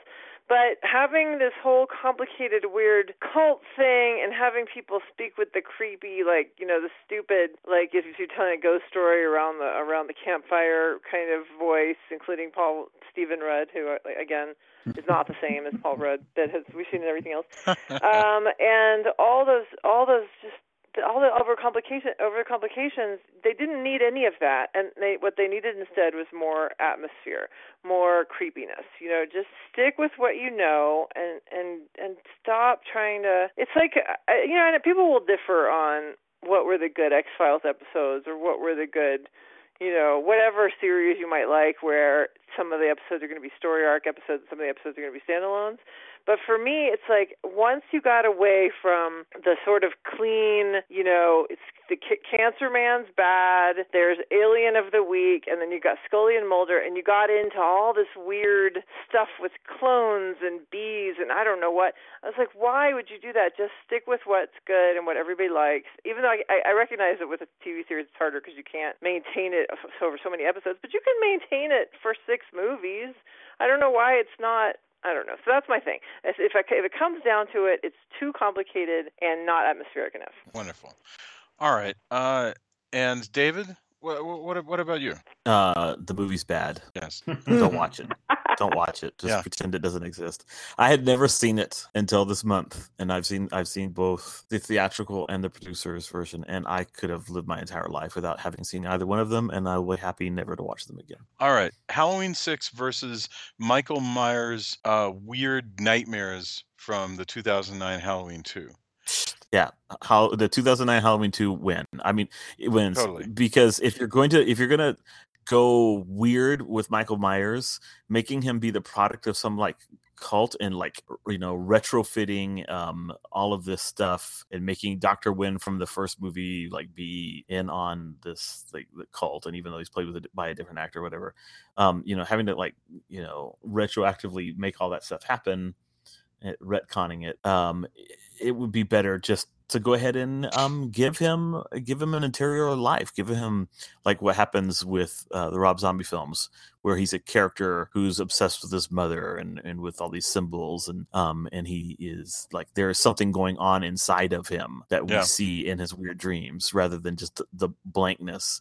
Because if you can't just leave the blankness alone, like Julia's suggesting, and just have film after film of him just kind of like the Die Hard films, where it's like Michael Myers on the subway, or Michael Myers in the big city, Michael Myers gets to Chicago, or whatever, that would have been a lot more entertaining and fun, along the lines of also what Drew's been suggesting. But if you're going to go with something really different, the cult thing doesn't make any sense.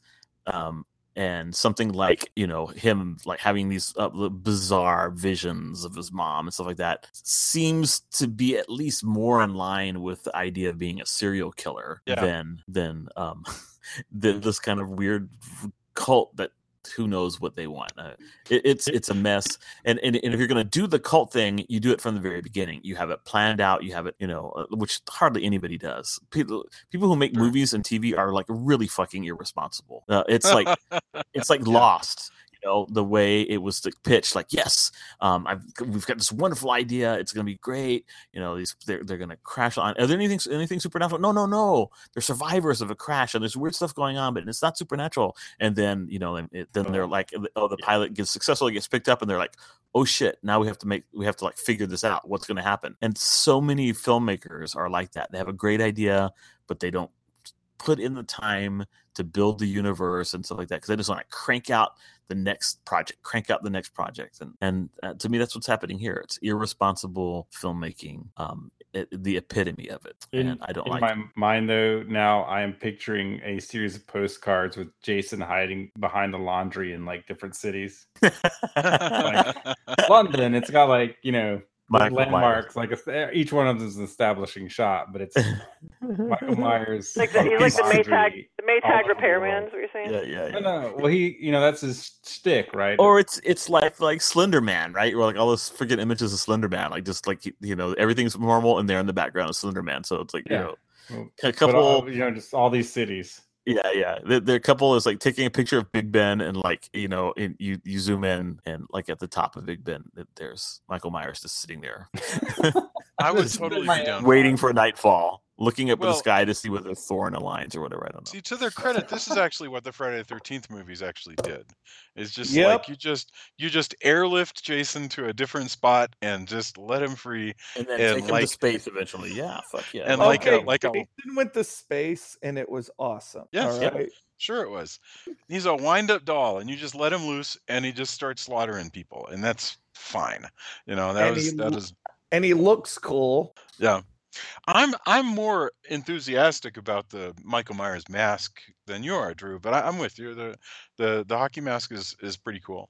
It's not even just the mask, it's the whole design of the character is cool. Like Jason Voorhees makes a great action figure. There's lots of different versions of him. You have more zombified, less zombified. You know, he's deformed. You know, like, so like when you take off the mask, he's not just some dude, he's a monster. Like, although presumably Michael Myers is like all burnt up now. That's true. He probably looks like Freddy Krueger now. But like, I just think he looks cooler. And I mean, admittedly, that's like my childhood bias. This reminds me, I should add, there is one other thing that I kind of liked about the producer's cut, and it was the very last scene where, you know, for a moment you think it's the Man in Black walking away, and you see his face in profile, and it's actually Michael Myers. He's been Michael Myers.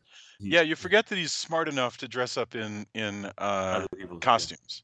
Yeah, that's wild. It's kind of cool. Again, he's free to do the world tour. Yeah. Postcards. Yeah. The idea that Michael Myers puts on a trench coat and a big hat and is walking away.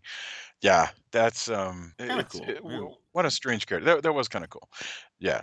Okay. Well, then that's I have nothing to add. I'm really glad that we discussed that, but I have no final thoughts whatsoever. I think I've talked enough.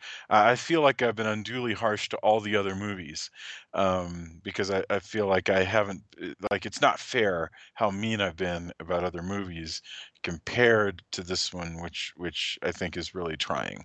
So not like it's trying very hard. I mean, it's like very trying on us to watch. Okay. That's better. But let's get our Thanks for thoughts. explaining. Yes, of course. All right. I want to know what you guys are watching. I know that we would all endorse the new Halloween movie, but I would ask you save that one because we're going to discuss it next week anyway. So lead us somewhere else. Drew, Tony, Julia, David, I'll go. Drew, what do you got for us this week? Well, I have comic book signings, first of all. my buddy Matt Live, who is in a band called Free Runner, he has made a comic book about his band. They are doing a signing next weekend of the comic book. The writer Shannon Brewer is going to be there. Both Matt and Shannon are big supporters of Halloween Man. So I want to plug their signing next week at Dragon's Lair in Austin. It's going to be at 6 p.m. The band is going to play a few songs, and they're going to have comic books there to sell. I have read the comic book. It is super fun, like Saturday morning cartoon kind of vibe. And like I think if you grew up on like the old Hanna-Barbera cartoons, I think you'll enjoy the book. So if you're not doing anything in Austin next weekend in like the early evening, go hang out at Dragon's Lair up north for a while. But just down the street and a week later, I have to plug my own book signing, which is going to be for the Bat City special, which is finally coming out. We crowdfunded it, and as promised, we are going to have a Halloween party at Austin Books and Comics on North Lamar, from 5 to 8 in the evening on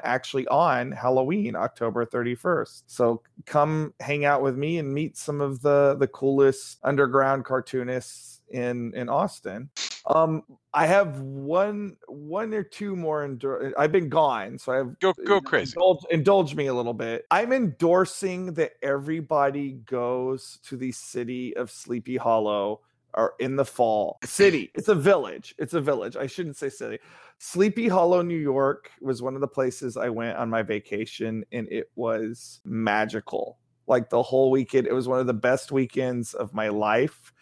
We went to this thing called the Hudson Valley Blaze, which was a jack-o'-lantern festival, and they had 5,000 jack-o'-lanterns carved into amazing, beautiful sculptures, all lit up, and then just stunningly beautiful. And I should post some of the videos on our Facebook group so people can see this, because like I my words are not going to do it justice. And then the next day, we walked around Sleepy Hollow and we checked out all the Headless Horseman stuff. And Sleepy Hollow Cemetery is amazing, and you actually learn a lot about how that story came to be, and like the people that it was based off of, and the folklore that it was based off of. And you can see Washington Irving's grave, which is cool. You can see Katrina Van Tassel's grave, believe it or not, because she was a real person.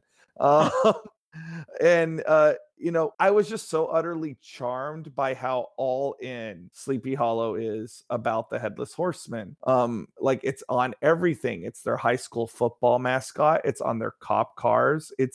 They have a statue of the Headless Horseman in their downtown area. I saw the Headless Horseman bridge, which is of course now part of a highway, but it's still kind of cool because like if you look right across the bridge, you can see a preserved colonial village. Like the original village is still there. So like I've been, I'm an Elvis fan. I've been to Memphis many, many times. But the thing is, people are kind of, they feel very odd about Elvis in Memphis. Like there's this sort of like blasé, like, oh yeah, that's that thing that brings in tourists. Sleepy Hollow is not like that. They love the Headless Horseman. Like the community pride about the Headless Horseman I was just so charmed by it. And I ended up buying, and it worked because I ended up buying like a bazillion Headless Horseman things while I was there.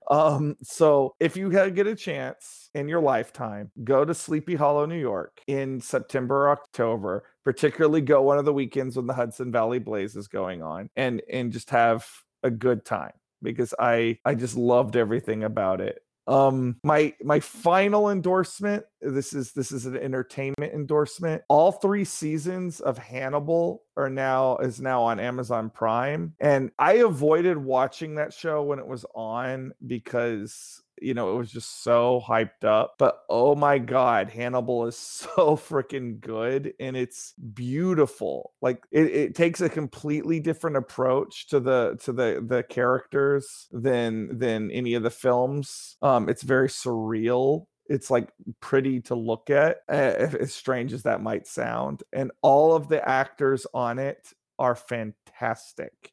Like the cast is uniformly just great. And Mads Mikkelsen, I think I'm saying his name is right, is fantastic as Hannibal Lecter. Like he Mikkelsen, Mads Mikkelsen. Right. He is phenomenal as Hannibal Lecter. And my God, Hollywood, make a Dracula movie with this guy as Dracula like tomorrow. Stop what you're doing. This guy was born to play Dracula because like he's just got it. So like Hannibal, watch all 3 seasons. You'll probably end up doing it like I did anyway, because it just sucks you in. So those are my sorry. I still can't believe the gore was on primetime TV. Oh my God. Gut wrenching. Like there was stuff that I found hard to take. Yeah. And I watched this crap all the time. The rules about gore on TV have changed very much in the last the food 15 porn years. may have made up for it, because like Sure. the food is beautiful.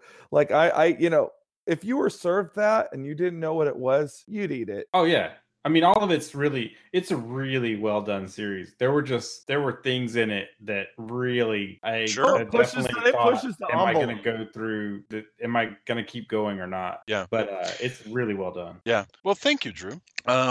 Tony, did you have any endorsements for us this week? I'm still playing Fist of the North Star: Lost Paradise, which is the right amount of gore and absurdity and cathartic fun after a stressful day's work. I also got David to watch Terrified, and so we have to cover this movie. It's so good. And I found out today, and I'm going to go out on a limb on this one. There's a producer, Heather Buckley, who I see at Fantastic Fest all the time. She's super cool. Is producer of a movie called The Ranger, which showed at South by Southwest. And Shudder just picked it up, but it's gotten a lot of great early buzz. It says, hey, this is a punk rock splatter fest in the vein of Night of the Living Dead and Class of '84, that kind of stuff, which has my Heather's super cool. I've heard nothing but good things about Jen Wexler, the director.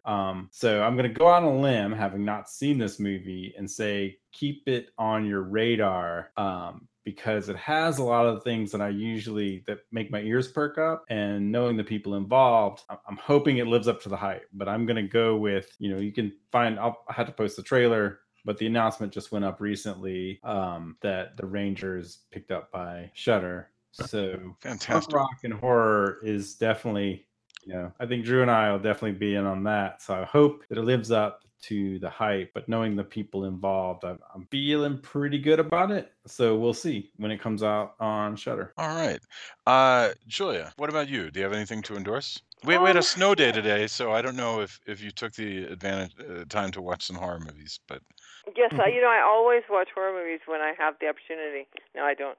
I actually tell Jason every time he says, "Do you want to watch this horror movie?" I'm like, "Is it for the podcast?" And he says, "No." I'm like, "Then no, thank you."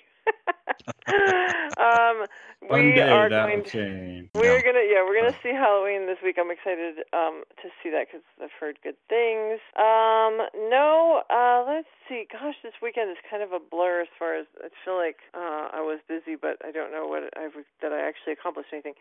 No, we are watching the Doctor Who. I talked about that last time, and I think I've mentioned that I'm enjoying that the show about the people who go missing for 5 years after in the airplane. Manifest. And so that's a good. But I don't think I have anything new, and we're already marathon length here, so I think I'll just let you guys take the rest of my time here. David, do you have anything that you would like to endorse? So in addition to seeing the really, really amazing Terrified, Aterrados, and that is such a good film. I also saw this German horror film called Cold Hell. Super good, really amazing film. Like kind of more actiony, revengey kind of horror film. But definitely really, really badass. And then because I got Shudder for the first time to see Terrified, I watched the Wolf Creek TV series because I liked the 2 movies and I had heard about this TV series and never seen it. And I really, really like that. Again, a movie about a woman just deciding, she's not taking any more shit and just getting back. And if you've ever seen the other two movies with the really, really menacing Mick, whatever his last name is. Wait, the Australian thing? Yeah, the Australian thing. So they made a Okay. TV series, a 6-episode TV series, in which there's a survivor of one of his little things, and she decides to track him down and dispose of him. So it's a really beautifully shot, really interesting series. And I started watching today on Netflix, The Haunting of Hill House, and oh my God, guys, that TV series, I wasn't even on my radar. It is so good. It is actually really good. Jamie and I Yes. were watching that as well. Yeah, isn't it I've good? heard, yeah. You definitely need to see it. You will like it a lot. You will like Yeah, it. I think Ray Jason, and I are going to see it ASAP. Jason, if you can get past that, it's basically taking names from the book and coming up giving them a completely different story. But it's a cool story. It's really compelling. is. I'm interested. I'm down with I haven't been in any particular hurry, but if everybody's saying it's really great, then I'll totally watch it. All I had known before, it's a thing called The Haunting of Hill House. It doesn't have anything to do with The Haunting of Hill House. I'm like, okay, fine. It's like making a movie called Oliver Twist, but just so you know, it's not really based on Oliver Twist. That's weird, guys. That's super strange. It does play a lot of lip service to both the original film and to Shirley Jackson and some dialogue choices, but Sure. but beyond that, I get what you're saying. But this is Who cares? Right. No, I'm with you. I mean, it really ultimately doesn't matter. This is your wheelhouse. But I mean, Jason, you still haven't seen Penny Dreadful yet, right? I have not seen Penny Dreadful, and I need to. And that is also something that you would enjoy. Yes. Yeah. These are kind of like remixes, but they're like really beautifully done remixes, with some really fascinating riffs on things and like using the original concepts to explore things that weren't explored in the originals, both with Penny Dreadful and with The Haunting of Hill House, and they're definitely worth watching. I'm totally interested. Absolutely interested. Also, both great Halloween time viewing. Yes, that's a wonderful idea. My only endorsement this week, I spent all day today reading a novel, actually, The Woman in Cabin 10, but that's really good, but it's not my endorsement because it's not really for this crowd. But something we were talking about earlier in Halloween 6 tipped me off. You should check out the digital short The Mirror. This is an Andy Samberg. Oh yeah, it was hey, how about a movie that's entirely jump scares? Andy Samberg and Ellen Page made a movie for SNL. It's 3 minutes long, and it's called The Mirror. And it is basically just a series of mirror gags. You know how in a horror movie, the girl's brushing her teeth, and she's got the mirror of the medicine cabinet open, and she closes it, and there's always somebody behind her. This is like, it's a 3-minute long gag that just keeps doing mirror gags. It is very funny, and it was called The Mirror, and you can find it on YouTube. I also would love, if you come to the Facebook page, I would love to hear people's recommendations for what our next retrospective is going to be, because as you know, the rest of October is scheduled out. We're going to do Halloween, and then we're going to do the War of the Worlds, and then we got to figure out what's next. And we always have ideas, and the new ideas keep coming. Joya had a big idea that she wanted to do, and now I'm trying to remember what it was. It just occurred to me today that from 1969 to 1971, there were 3 different terrible movies called Dracula versus Frankenstein. I think that would be a kind of a fun I thing. I want to do like a second retrospective about demon kids and like do the bad seed and like the good son and right, the good son and the bad seed. Absolutely.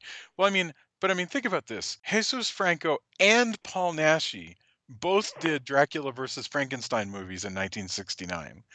That sounds like a crazy thing to try to watch back to back and keep straight in our heads. If we're gonna do that, we have to do the like no more Dracula movies until we've done the Bela Lugosi Dracula movie. I'm putting my foot down. It's really strange that we haven't done that. I'm drawing my line in the sand here at the Universal Monsters Night. Like we've done upteenth versions of Dracula, except the one that everybody likes. It's so funny to imagine. We'll do El Santo y el Tesoro de Dracula. This bizarre guy, like with just some random Mexican dude playing Dracula, and we still haven't done Bela Lugosi. I know. You want to do an interesting retrospective? We could do the Bela Lugosi Dracula and the Spanish one that was filmed at the same time, right? Yeah. What? Like, or I will curate a fucking Bela Lugosi vampire movie retrospective that will be awesome if you let me. Yes, you know it would be allowed. This is a wonderful idea. Did I shift from where we haven't done that? I don't. In my mind, we've done this. But no, never. But you have had this conversation at least 5 times in the past 4 years. I'm just gonna, as a fan of the show, I'm going to point out that I agree, and that Drew has. Drew, you just need to take over, dude. For shifting me into this timeline where we've never done. I would be so happy to talk about the Todd Browning Dracula. It would make me so happy. I'm totally down with it. I do want to hear from our listeners. What do they want next? Do you want to go back back and do that? I don't. How? Just okay. Put that on after. Come on, that's it. All right. Okay. Down after War of the Worlds. That's it. Can we get back and do so? I am totally excited about doing Bela Lugosi. Completely, no doubt about it. Down with that idea. I do want to do the Girl Gang Dracula movie from the 50s that we missed during our 50s stuff. I want to swoop in and pick that one up, just because I feel like we did ourselves a disservice missing that one. Yes, but I promise you, I will watch some good quality stuff. I promise you, because I realize that I keep steering you away from good stuff towards weird, schlocky, strange things. That's I like weird, schlocky, strange things too, but it's Bela fucking Lugosi. Yeah, I'm with you. Okay, yes, sure. That sounds good. Let's do that. On the Kid Monsters version of that as a game. No, after War of the Worlds, absolutely, that's it. Yeah, okay, Dracula. I'm down with that. Put it in the books. Bela Lugosi. Send out the invites. Come on. Yeah. Okay. All right. Yes. First, folks, we're going to do Bela Lugosi. Well, so tell me, guys, we'll follow up afterwards. I'm curious. Do you want to just do a bunch of Bela Lugosi vampire stuff, or do you want to do classic? I'm down with that. Drew, you can curate it. It's fine. Okay. Fuck yeah. So, yeah. All right. Happy birthday, Drew. Yes. Welcome back. The man's gone for a month. He comes back, swoops in like a Lugosi vampire and takes over. Amazing. Although you have to admit that my weird idea of grungy 1969 Paul Naschy versus Jesus Franco, that also is an idea. I will make you a trade. I like Paul Naschy. I will do those movies if you will let me do Bela. Yeah, hell yeah. Okay, so that's it for this week, though. By gum, we really discussed a lot in this episode about Halloween 6. If you liked this, hey man, we got one more week. We're going to do Halloween. So this has been really interesting. We've done 4, 5, and 6, which are the most continuity bound episodes. We're about to do Halloween. If you've liked what you've heard, come to the Facebook page, talk to us about it, leave reviews at iTunes, tell your friends. We want more and more of you to keep coming to the Facebook page and engaging with us. We really do try to weigh in over there, and we have a really great time. Thanks, guys, for being on. I really appreciate it, and I will talk to you next weekend. Bye. Night. I love you, Stan. Good night, y'all. It's good to be back. Bye. Awesome. Welcome back. Thank you. Join us today during the Jeep Celebration event. Right now, get 20% below MSRP for an average of $15,178 under MSRP on the purchase of a 2023 Jeep Grand Cherokee Overland 4xE or Summit 4xE. Not compatible with lease offers or with any other consumer incentive offers. $15,178 average based on 20% below average MSRP from all 2023 Grand Cherokee Overland 4xE and Summit 4xE models in dealer stock. Residency restrictions apply. Take retail delivery from dealer stock by 4/1. Jeep is a registered trademark. With Lucky Land Slots, you can get lucky just about anywhere. Dearly beloved, we are gathered here today to... Has anyone seen the bride and groom? Sorry, we're here. We were getting lucky in the limo and we lost track of time. No, Lucky Land Casino, with cash prizes that add up quicker than a guest registry. In that case, I pronounce you lucky. Play for free at LuckyLandSlots.com. Daily bonuses are waiting. No purchase necessary. Void where prohibited by law. 18+. Terms and conditions apply. See website for details.